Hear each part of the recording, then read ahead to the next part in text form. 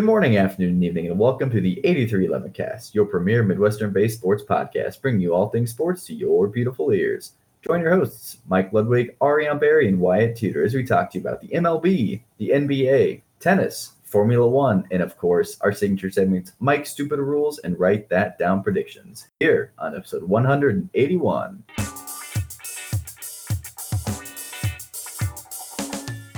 Yes, this week Kyle is on vacation. However, Mike is back from vacation. Welcome back, Mike. We still have a three host crew this episode, which is fantastic. And we're talking about more Formula One like we did last week. And to kick that off, I would like to give you a Formula One fun fact. We haven't had one of those in a long time. And this happened after qualifying for Silverstone last week, where Carlos Sainz became just the sixth driver with CAR, C-A-R, in their name to take an F1 pole position for qualifying.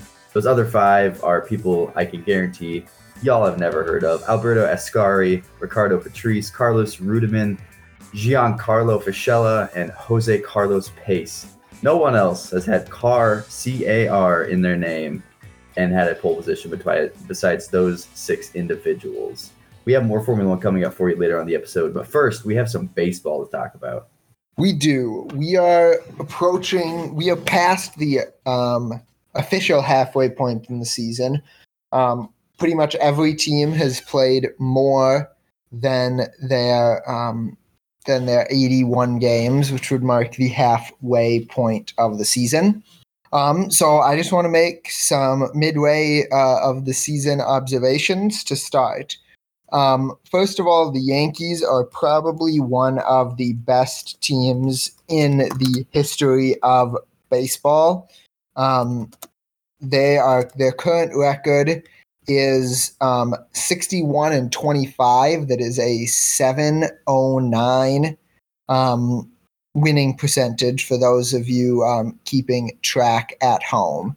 The best winning percentage ever currently is the 1906 Cubs, who went 116-36, which, doing the math at home, is a winning percentage of 743. So the Yankees are not too much behind. In fact, they're seventh currently on the all-time list for best win percentage of all time. And sixth if you throw out the Dodgers 2020 season and the 60-game season, which, I do because you shouldn't count that. Sorry. So the Yankees are one of the best teams in the history of baseball relative to the competition. And really that whole division is very good.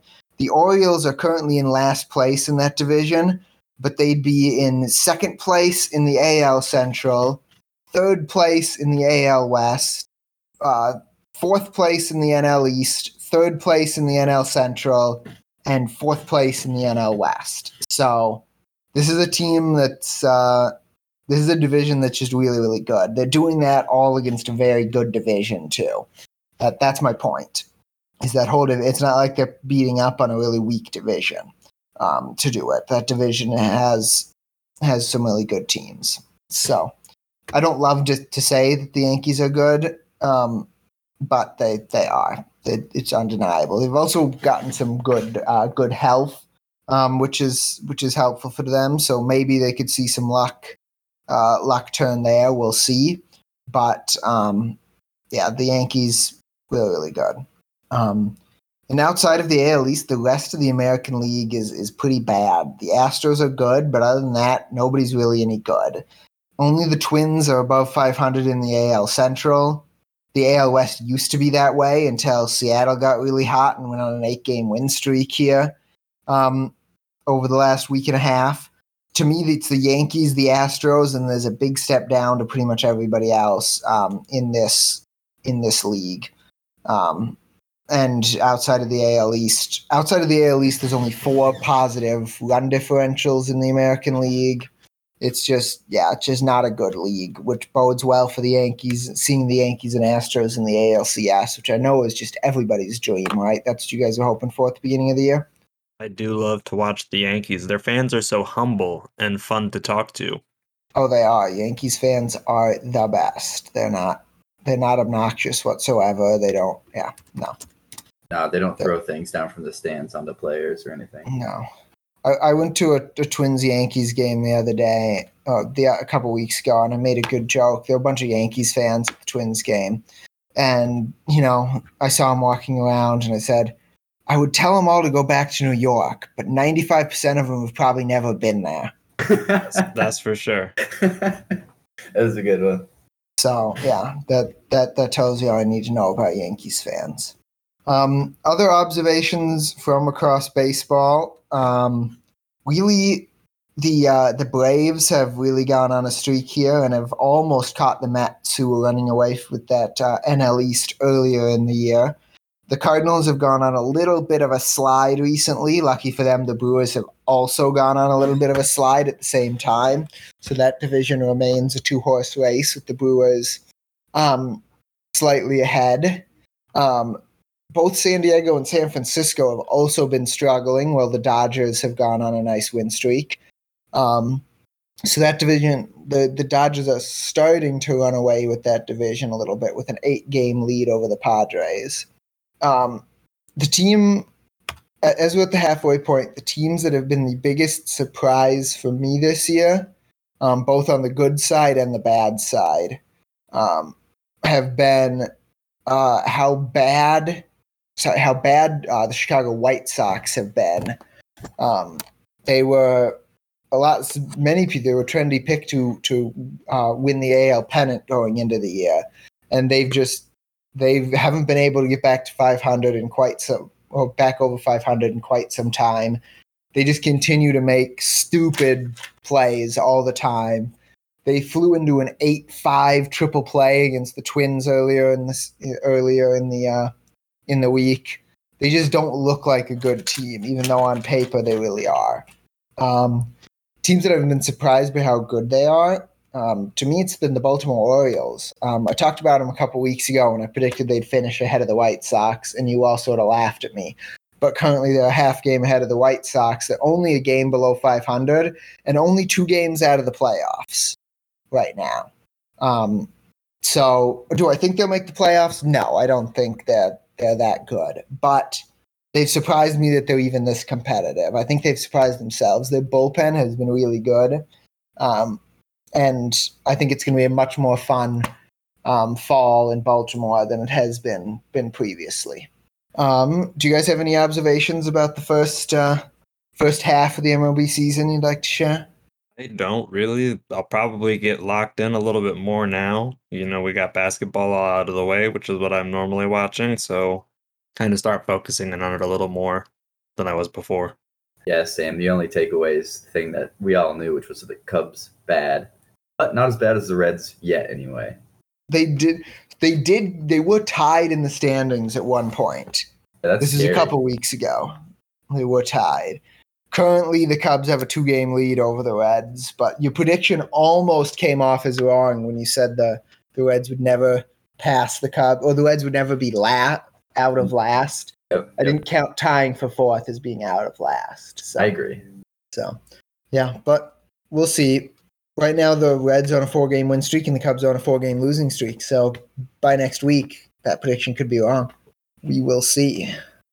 The only other big news coming out of Major League Baseball is the All-Star rosters were announced.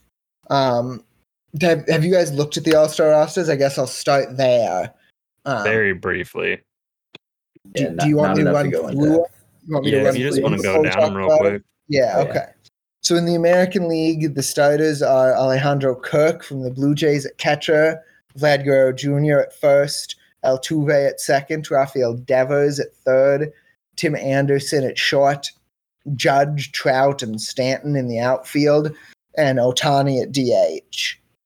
With the reserves, the catcher being Trevino from the Yankees, Luis Ariz from the Twins, Xander Bogaerts, Jose Ramirez, and Andres Jimenez of the Guardians across the infield. Outfield reserves are George Springer, Byron Buxton, and Andrew Benintendi, Kyle Tucker, and Julio Rodriguez, with Yordan Alvarez being the DH. With the pitchers, I'll run through quick. Shane McClanahan, Nestor Cortez, Alec Manoah, Franmir Valdez, Martin Perez, Paul Blackburn, Justin Verlander, Garrett Cole, Shohei Ohtani, Clay Holmes, Emmanuel Clase, Gregory Soto, and Jorge Lopez. So the thing to note there is Ohtani is both a pitcher and the starting DH. In the National League, the starting catcher is Wilson Contreras, Paul Goldschmidt at first, Jazz Chisholm of the Marlins at second, Machado at third, Trey Turner at short, Acuna, Betts, and Jock Peterson across the outfield, and Bryce Harper as the DH. The reserves, Travis d'Arnaud of the Braves as the catcher, Nolan Arenado, Pete Alonso, Jeff McNeil of the Mets, CJ Cron, and Dansby Swanson across the infield, Schwarber, Juan Soto, Sterling Marte, and Ian Happ across the outfield, and William Contreras as the DH, with the pitchers being Kershaw, Alcantara, Burns, Castillo, Max Fried, Tony Gonsolin, Joe Musgrove, Edwin Diaz, Josh Hader, Ryan Helsley of the Cardinals, David Bender, and Joe Mantiply of the Diamondbacks. So, now that you've heard the rosters, do you have any thoughts on who was snubbed from the roster, who should have been a starter over somebody else? Any thoughts? I'd love to hear your thoughts. I think one of the big names that gets left off that you're kind of surprised about is Freddie Freeman. Yeah, You would have thought he would be on there. Let's see. Hitting 296, 376, 477, 10 home runs, 52 RBIs. Ranks in the top 10 in the NL and RBI, runs scored, hits, doubles, and on-base percentage. So pretty good. He's a very popular player, so you were kind of surprised not to see him be there. Obviously, part of that has to do with, how other players were playing at that position. You think that he would probably get that DH spot now? I don't know how, Bryce Harper is injured, so I assume they will pick a replacement for him. Yeah. Not all of these players will actually go to the game. Some will be injured.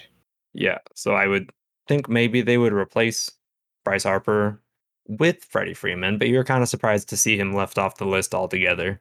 And then, as a Cardinals fan, Tommy Edman has been pretty good this year. You were kind of hoping to see him come in as a reserve, but he did not get on there. Those are the two biggest ones that I saw. I'm sure there are lots more, and probably some in the AL that I'm less familiar with. I guess I was a little surprised at Tim Anderson as the starting shortstop.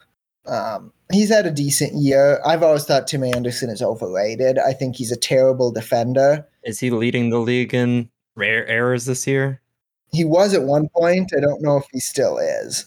Let me look here. How many errors does he have? He has 10 errors so far this year, which is the same number he had all of last year. So he's been bad defensively. I think he's a bad base runner. I think he's not I do not like Tim Anderson as a baseball player. He's a good hitter. He's a very good hitter. I will give him that. His OPS plus is 123 this year. But I don't know. I just think there are better shortstops in the AL than him. But I don't know. He's a good player for sure, but he is not my type of player. Carlos Correa has more WAR, better OPS, is a better defender. I don't know. The other complaint I have about the AL is Stanton being a starting outfielder. He's played 60 to 75% of the games he's played have been at DH. Also, he is one of the worst outfield defenders I have ever seen in my life, and I watched Miguel Sano play the outfield for a year. So I don't know how he could be a starting outfielder. I wouldn't be upset with him being a DH, but he is so bad defensively in the outfield, very bad. Well, it sounds like we're saying defense doesn't matter that much to All-Star games, really. To the fans, right? Yeah. My gripes aren't with both of them should be all-stars, I would say, Anderson and Stanton. But I don't think they should be starters. Yeah. So, no. I mean, that the teams, right, the players from the bigger market teams are the ones who are going to be the starters more often than not. Just because that's the way it goes. Right? I mean, the American League, you got Blue Jays, Astros, Red Sox, Yankees, Angels. Sounds about right. That's about the only Yeah, those are all from the biggest markets in the AL right there. None of the small market AL teams have starters. In the National League, you've got Cubs. It's much more spread out in the NL. You've got Cubs, Cardinals, Marlins, Padres, Dodgers, Braves, Dodgers, Giants, Phillies for your starters. So more spread out, but I don't know. To me, the All-Star game doesn't mean anything. I may watch it, I guess. I'm not going to be doing anything else. But yeah. It's been rare recently that I even turn it on. It used to be must-watch TV. They've damaged the All-Star game. I will maybe turn on the home run derby in the background while I'm doing something else, but I'm generally not even sitting down to, watch that either. Fine. Yeah. Yeah. I don't remember, but I've heard stories of when free agency wasn't as common, when there was no interleague play, things like this, where the players in different leagues actually didn't like each other, and the All-Star game was super competitive because of it, right? Part of me misses that, for sure. Part of me would love to see that. Players playing their heart outs in the All-Star game for the love of the game and all of that. Part of me misses that. Would love to see it, but I know those days are gone. How much do they tie contract incentives into like all-star voting and like being on those teams? Because that's the big complaint in like the NBA is that they have the fan votes and people vote for whoever they want randomly. And then a guy who's like a lot better misses out on millions of dollars because some K-pop fans decided to vote Andrew Wiggins as a starter for the All-Star game. Yeah, I don't know.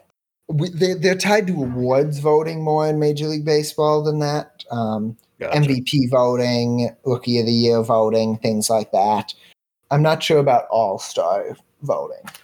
I'd have to look at that, but I don't think All-Star has a ton to do with it. Well, that's good, because it definitely should not hinge on the fans, because we are not smart as a mass.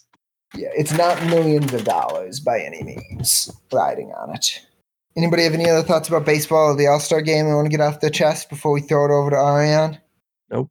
All right, Ariane, take it away with apparently NBA basketball that is still happening despite the season being over. How does that work? Yeah, so apparently NBA basketball never ends. We were talking before we started. I was like, I can go over Summer League if you want. I don't know how much anybody cares about it. To which, Mike, you were like, everybody apparently cares about it. That's all that was up on the TVs at Buffalo Wild Wings. So we'll go over it really briefly. Summer League is, I was talking the other day, Summer League might be the worst basketball that you can watch if you are not a fan of a team. College basketball is fun. You like your guys, and the NBA obviously is like the highest level of basketball players. The Summer League is this awkward in between where you have a lot of the guys who just got drafted who are really good in college, but now they don't have those guys who are not good in college. So they're just playing each other, and it looks really rough while they're getting accustomed to playing against a bunch of guys who are as good as they are. So you're really only watching it if you're curious to see development of your team, or you just really, really need to watch basketball right now. The Las Vegas Summer League is the biggest one. All 30 teams participate. The rosters are comprised of rookie, sophomore, and G League players. And the teams will compete in 4 games. And then the top 2 teams based on win percentage will advance to the championship matchup, while the 28 other teams will play each other for their 5th games. And just a little bit of information, you might be thinking, with only 4 games, seems like there might be a tie. That's fair. If there's 2 teams tied at the top, first tiebreaker would be head-to-head matchup. If those 2 teams played each other in one of the prior 4 matchups, the winning team earns the higher seed. And the second one will be point differential. So the team with the greater point differential through those 4 games receives the higher seed. And then if more than 2 teams are tied, the first tiebreaker is point differential, like I just stated. And then the second tiebreaker would be a random drawing. That's always fun. I love random drawings. Like you just ran out of stuff. You're like, I don't know, man. Higher seed gets determined by a coin flip. That's just what we'll do. I don't want to write any more rules. And that's pretty much what you need to know. I think a lot of it is being broadcast on ESPN. Check it out if you're interested. You can see the young guys. But that's really all I have for it. In some other news, Wimbledon finished up. The finals were this week. Unfortunately, Kyle is not here this week. He is our tennis expert. So I'll just really briefly tell you the results. Novak Djokovic won his 21st Grand Slam title and 7th Wimbledon title. He defeated Nick Kyrgios of Australia, who was making his first ever finals in a major. He did only get there by default because Rafael Nadal had a tear in his pectoral or abdominal muscle. But he performed pretty well in the final. It was fun. It's always interesting to watch Nick Kyrgios because he is kind of a psychopath, and pretty much any point he loses, he just is yelling at himself, his box, the line judge, some random people in the audience. They had some royal people there, like one of the royal kids, and you can just see him swearing up a storm, and I thought that was funny to see. Hopefully the kid can learn some fun new words from him. But it was a good match overall, and Djokovic is just really, really good at tennis, so big surprise that he won. On the women's side, Elena Rybakina of Kazakhstan beat Ons Jabeur of Tunisia. That was also her first ever major title. Something kind of interesting. Wimbledon decided to ban all Russian-born players, or Russian represented players, however you want to say that, just because of all the problems going on over in that side. However, Elena Rybakina has dual citizenship, Russian and Kazakhstan. So in the end, a Russian player ended up winning Wimbledon anyway. So good job to those guys. Really looks like their rules made a lot of sense. And that is all I have for Wimbledon because I don't want to get too out of my depth here. And we will move it on to F1 as promised. Wyatt, you want to take it for us? Formula One, the pinnacle of motorsport. We just finished off with the Austrian Grand Prix that takes place at the Red Bull Ring, which is, of course, Red Bull, the constructor or team's home base, essentially. And it is officially halftime for the Formula One World Championship. We're halfway through the season in terms of races. And so far, at this halfway point, including the results from the Austrian Grand Prix, Ferrari's still in it for the World Constructors Championship. So that's pretty cool to see that they're still in competition. Max Verstappen's still leading the World Drivers' Championship. But throughout this race, the Austrian Grand Prix, there was a ton of action throughout the entire race, especially in the middle of the pack, and we'll get a little more to that here in a second. But there was a lot of 5-second time penalties for breach of track limits, which is really annoying. They've really cracked down on that this year. There was 43 total infractions imposed, and 5 individuals, Sebastian Vettel, Pierre Gasly, Lando Norris, and Zhou Guanyu, received 5-second time penalties for those breaches. The way that track breaches work, or track limits breaches work, is there's a white line that runs down either side of the track, and on curves where there's a curb, those bumpy things that you see, there's no white line there, but the white line will be the outside of the curb. And essentially you have to keep at least one tire inside the white line or on the curb as you're going through a corner. Otherwise you breach the track limits. And you get 2 breaches before you get a crossed black and white flag, which is kind of a warning that says, hey, this third breach here, any more that you get, you're going to get a penalty, basically. So those 5 individuals I listed off earlier breached track limits more than 3 times, so they got a 5-second time penalty. It's up in the air whether or not those were warranted. I mean, there's a couple turns where when you breach track limits, you're actually putting yourself at a disadvantage. You know, there's gravel on the outside of the track, which slows you down, or you run really wide or something. You're already kind of self-imposing, I guess, a disadvantage.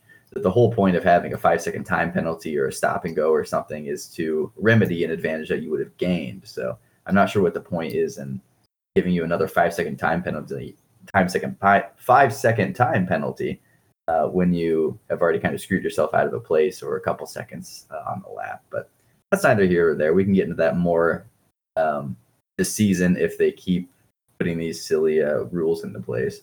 Podium finish for this Grand Prix. Charles Leclerc, first time for him to win when not starting on pole. Huge points for Ferrari right there. Fantastic. He did beat Max Verstappen. Verstappen was only 2.5 behind him, so it was a tight race for that 1-2 position the entire time. Coming in third place, we had Lewis Hamilton, 41 seconds behind. Much, much slower than both the Ferrari and the Red Bull. Some notable finishes, though. Right behind Hamilton was his teammate, George Russell, at 4, so he's still within his top 5, keeping Kyle's prediction from a couple months ago alive. And Mick Schumacher had the best finish for Haas this year, at P6, and then K-Mag was at P8. Very cool to see. Haas's best finish ever, I think, was probably like 5th place or something a couple of years ago. So seeing them at 6th and being very competitive is really cool to see, especially for us Americans. Haas is the only American-based constructor that we have on the field or on the grid this year. So really, really cool to see. The moral of the story for this Grand Prix was who needs strategy when you've got pace? Both Ferrari cars, and we'll get into what happened to Carlos Sainz here in a second, but both Ferrari cars were out of this world fantastic. They were really fast, not only on the straights where you want to be fast, but also going through the corners. A lot of downforce, really, really cool to see. Very competitive with Red Bull at their home track. And again, just seeing Ferrari win here and not Red Bull is kind of a sting. Throughout the rest of this race, like I said, we had some really cool middle of the pack action. We had 3 abreast at times throughout some turns, which was wild to see. The main 5 here were Fernando Alonso, Kevin Magnussen, Lando Norris, Zhou Guanyu, and then Mick Schumacher. These 5 throughout that first third of the race or so were all together battling it out for P8 through 12. It was really, really cool to see. And no contact. There was no wreck that occurred out of this. It's just really cool racing. You know, when you see 3 F1 cars side by side going down a straightaway into a curve and none of the drivers hit each other, I mean, that's just the pinnacle of motorsport, right? Really cool to see. We did have some DNFs, though. Perez was out due to a collision with George Russell on the opening lap. Russell did get a 5-second time penalty due to that, but Perez was eventually out of the race. Sebastian Vettel was hit by Pierre Gasly on lap 40, so towards the end of this race. It was like a 57-lap race, if I recall. He got hit because Gasly ran wide through a turn, and he got a penalty for that. Vettel was very upset, which is fair. And most interestingly, on lap 57, so it was more than a 57-lap race, obviously, Carlos Sainz's engine blew up. It just exploded. He pulled off the track to a slope portion of a runaway, and the car caught fire, like big flames. If you look at some pictures out here, it's pretty wild to see. The car started rolling backwards, though, before he had a chance to get out of the car. And when the car is rolling backwards, it's going back towards the track. There was a fire marshal out there, and he tried to chock the wheel to stop the car from moving, right? Trying to put something behind the wheel to make it stop. But it didn't help. The car just ran over, and it kept going backwards while it's on fire, and Sainz is still inside the car. He was somehow able to turn his wheels, though, such that the car backed into the barrier, which stopped it from rolling back on the track. But it's a very, very spooky incident here. It's scary when cars catch on fire, even scarier when the driver is still in the car while the car is on fire. And then add on that this car is now rolling back onto an active track, potentially. Very spooky situation out here. That's what happened to the Austrian Grand Prix. That is up to date on Formula One for us now. We're looking forward to 2 more races before a summer break. Those would be the French Grand Prix and the Hungarian Grand Prix, if I believe. Double check that. Yeah, we have French, Hungarian, and then the Belgian Grand Prix will be after the summer break for Formula One at Spa. Stay tuned. We will have 2 more Grand Prix coming up soon for you. Thank you, Wyatt, for filling us all in on that. I am super excited to see how that continues to go this season. I am going to maintain my assertion that Lewis Hamilton is over the hill until proven otherwise. He did beat George Russell today, though. He got a podium finish. Okay, he beat his teammates. He still didn't come. I'm not saying he's bad. I'm saying he's over the hill. He's worse than he used to be. That's what I'm saying. That's all I'm saying. But we'll see how it turns out. He's on the down slope. Anyway, since we've talked about F1, first I want to thank Ariane for covering for me last week on Mike's Stupid Rules. I heard you all learned some great stuff about NBA contracts. Thank you, Ariane. I appreciate that. The most fun of topics. I like it. It's stuff I don't understand, so I'll have to go back and listen to that so I understand it better. What I do understand, though, is baseball rules. So I'm talking about something that happened this past week. It was a balk-off. Matt Whistler, with runners on first and third in the 10th inning of a one-run game in Cincinnati, was called for a balk that allowed the game-winning run to score. Now, there was some controversy about this, so I want to go over the rules for the Bach and talk about the play.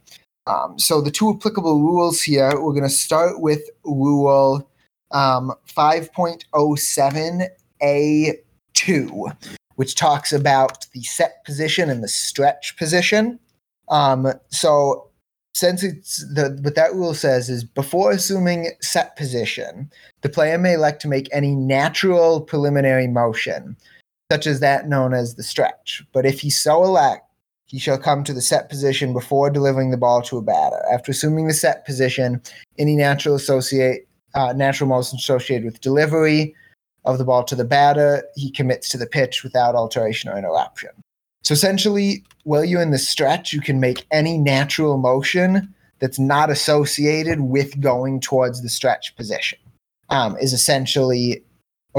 set position, is what that rule says.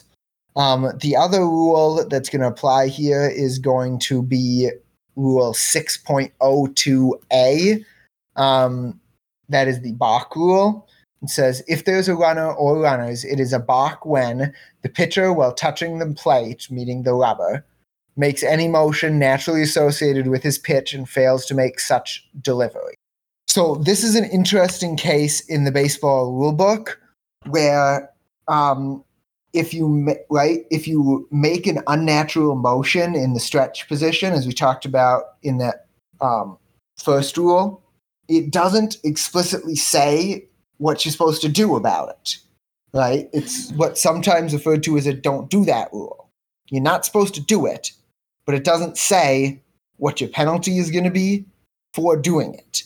The assumption is that, right, so some people say it should be a balk and others don't, because it doesn't explicitly list that as a balk in the rule book. Now, right, you could say that it is a motion associated with his pitch because it's something that normally goes to the set position.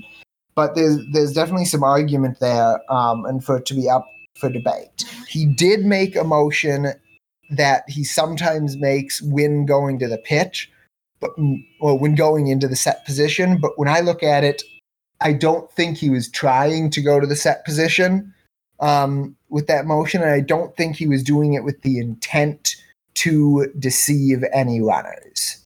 And to me, that's a key point. It does specifically say in one of the comments on the Bach rule, let me see if I can find it again. So a comment on Rule 6.2a, the Bach rule. Umpires should bear in mind that the purpose of the Bach rule is to prevent the pitcher from deliberately deceiving the base runner. If there is doubt in the umpire's mind, the intent of the pitcher should govern. Right. So to me, it was a very borderline situation. You guys can watch the video and judge for yourselves, but to me, that's a very borderline situation. So I would have deferred to, that rule, the intent rule there, and I did not see any intent. So I don't know. Do you guys have any thoughts on that play? I know you've both watched it, so I want to know what your thoughts are. Before you gave the rule explanation, I was already on the side of that's not a balk. And I'm not going to completely crap on the umpire or anything because balks are really hard to call. But I don't like this as a balk.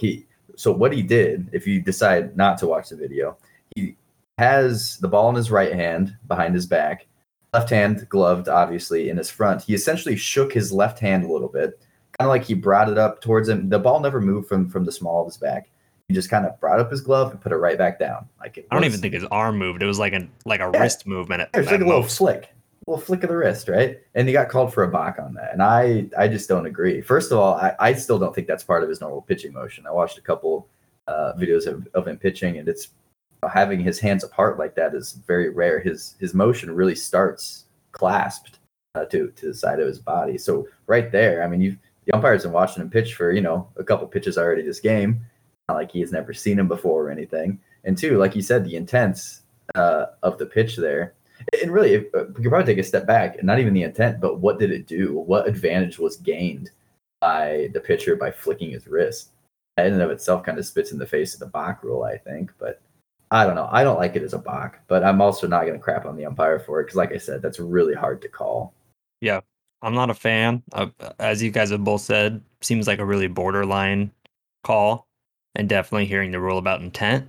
When you combine that with the game situation and the fact that it ended the game and lost them the game, and you are making kind of a judgment, wishy-washy, ticky-tack call, I feel like you have to go with the one that gives people a chance to keep playing, not the one that ends the game completely. I don't like a call that does that. I don't know. I think you got to make the call you think is. You got to make the call you think it is, regardless of the situation. I do not like situational officiating, where you make the call based on what the situation. If it's a balk, it's a balk. If it's not, it's not. You can argue that he got a call wrong, but you can't say, "Oh, we shouldn't have made that in this situation." Either he should or he shouldn't have. That's my opinion. No, Yeah. situation should not dictate call. I'm not 100% on. We don't agree on that all the time, but I don't think he should have made the call anyway. So I just feel like especially shouldn't have made the call to end the game. Yeah, I agree. I tend to agree with you on that. I don't think it was a balk, but yeah, you guys can watch it and judge for yourself. It's definitely in the gray area, and with the note about intent officially in the rule book, I didn't realize that was actually in the rule book. But as soon as I saw that was actually in the rule book, that's what swung it for me towards no balk. So definitely life with human referees, though. Definitely on. We were talking about this before the episode. Watching Wimbledon, their robo ref auto replay is so fast and so efficient. Like if we could put this into a couple other sports wherever we can, it'd be fantastic. I would love it. Yeah, the challenge system in tennis, you all should go look that up. It's very good. It's very, excellent. very good. That is the end for Stupid Rules. So as always, we will go from Stupid Rules to a Write That Down prediction segment to our very high pressure accountability session, which is already over. There was nothing. Nothing came off the board this week. That was it. So there you go. There you have it. Nothing off the board. Eventually we'll get some stuff, but I don't know. We've got a lot of predictions that are going to come off the board at the end of the either F1 or baseball seasons. So it could be a little while before things come off the board. We'll see. So I will lead us off putting stuff back on the board and make another prediction that will come off the board at the end of the season. I'm going to predict that Luis Arraez, Twins all-star infielder, will lead the league in batting at the end of the year. Win the batting title. So have the highest batting average in Major League Baseball. He is currently doing that. He is. He's currently hitting 348. Next closest is Goldschmidt at 340. Then Devers at 372. He's got a few less at-bats than the 2 and 3 guys underneath him. He does. That is true. He is third in baseball in hits behind the two guys. Sixth in baseball in hits as well with 100 hits. How's the Twins' schedule looking down the stretch? The Twins do have one of the tougher schedules down the stretch. According to the projections from Fangraphs, it's projected that the remaining Twins schedule will have a .506 winning percentage, which is the fourth highest in the American League. Hard to determine, we're halfway through. He's doing it already. That feels like a big enough time period to say that it doesn't seem like a fluke. But it's also, if he gets injured, right, he might not get enough at-bats to qualify for the batting title, so you have to factor that in there too. I think we can readily discount a double here. I'm looking at triple. Is this a home run? I was between double and triple, so a triple then is fine with me. I would settle down on triple. I'm good with that. I'll take triple. Triple it is. Very good. We have anything from Josh this week? Is he still alive? Yeah, he's doing good. He decided to run a 5K on his own this morning, so good for you, Josh. That's a lot more ambitious than I was this morning. Well done. He is making a Brewers prediction. He is going to predict that Rowdy Tellez, one of the Brewers' power hitters, who looks exactly like somebody named Rowdy Tellez should look. They are predicting that he will get up to 20 home runs by the end of the week, so by the end of play on Sunday. He currently has 17 home runs. The Brewers are off today play the Twins for 2 games, Tuesday, Wednesday, and then play San Francisco for 4, Thursday through Sunday. I mean, I don't see that happening. He hit 2 home runs. Oh no, that's July. We're halfway through, more or less July. I guess a third of the way through July. He's hit 2 home runs. Basically hit 3 home runs in a week when he's hit 17 through the first half of the year. This seems like triple home run territory to me. I would agree. I'm between triple or a home run. What's he currently at again? 17. Yeah. Through 82 games. That seems unlikely. Agreed. Unlikely, but feasible. Projected to finish with 32 on the season in 153 games. I'm leaning more towards a triple on this one as well. Like I said, unlikely but feasible. It's not right. If he has a hot week, yeah. I'll take a triple. Triple it is. Very good. I'm going to predict that there will not be a race this year that does not have a DNF in Formula One. This happens much more rarely than I thought. For example, there's only been 11 races in F1 history without a DNF, and one of those is kind of like an asterisk because it was kind of a DNF, but not really. 2 of these happened in 2021, oddly enough, but like it's very, very rare for us to have a race where there is not a DNF. How rare is rare? I said there's only been 11 out of Grand Prix that started in 1950. So you're asking for a triple home run, yeah. How many are in a year? This year there's 20. There's 22 races, I think. So this is varied. It's varied since 1950, obviously, but so this is well under a once-a-year occurrence. Then, if there are 20 races per year, and we've had 11 of these in 50 years or in 70 years now. Absolutely, seems like a pretty safe home run. I will share with you, and seems like a home run. So I will share the first one that ever happened was 1961. The second one was in 2005. So there you have a 46-year gap between those two. And then you have another one in 2005, 2011, 2015, 2 in 2016, 2018, 19, and then 2021. So drivers are getting better. Well, and the cars are more reliable too. So I just wanted to make sure that we're on the same page. I'm not trying to pull one over on you or anything. But so how many has it been since 2011? Give me the last 10 years. 2011. So there's been 1, 2, 3, 4, 5, 6, 7, 8 of the 11. So in the last 2011, that's 11 years. And there have been how many of them, you said? 7. Wait, what did I say? Either way, that's under 5%. So that's under 5% of races that have a DNF. Probably closer to 3%. So saying I'm between a triple and a home run. I was on home run to start, so I'll just stay at home run. All right, sounds good. We'll give you a home run for that, right? I will take it. Do we have anything from Kyle this week? Yes, he's enjoying his vacation, but he did give us a prediction before he, or as he was on vacation here, so thank you, Kyle, for taking time to do that. He is predicting that Ferrari goes 1-2 in the next race. That's going to be the French Grand Prix, which has this two really massive straightaways. And one of them is broken up with a chicane, if I recall. I mean, just based off of what Ferrari's been doing, they certainly have the power and the grip to do it.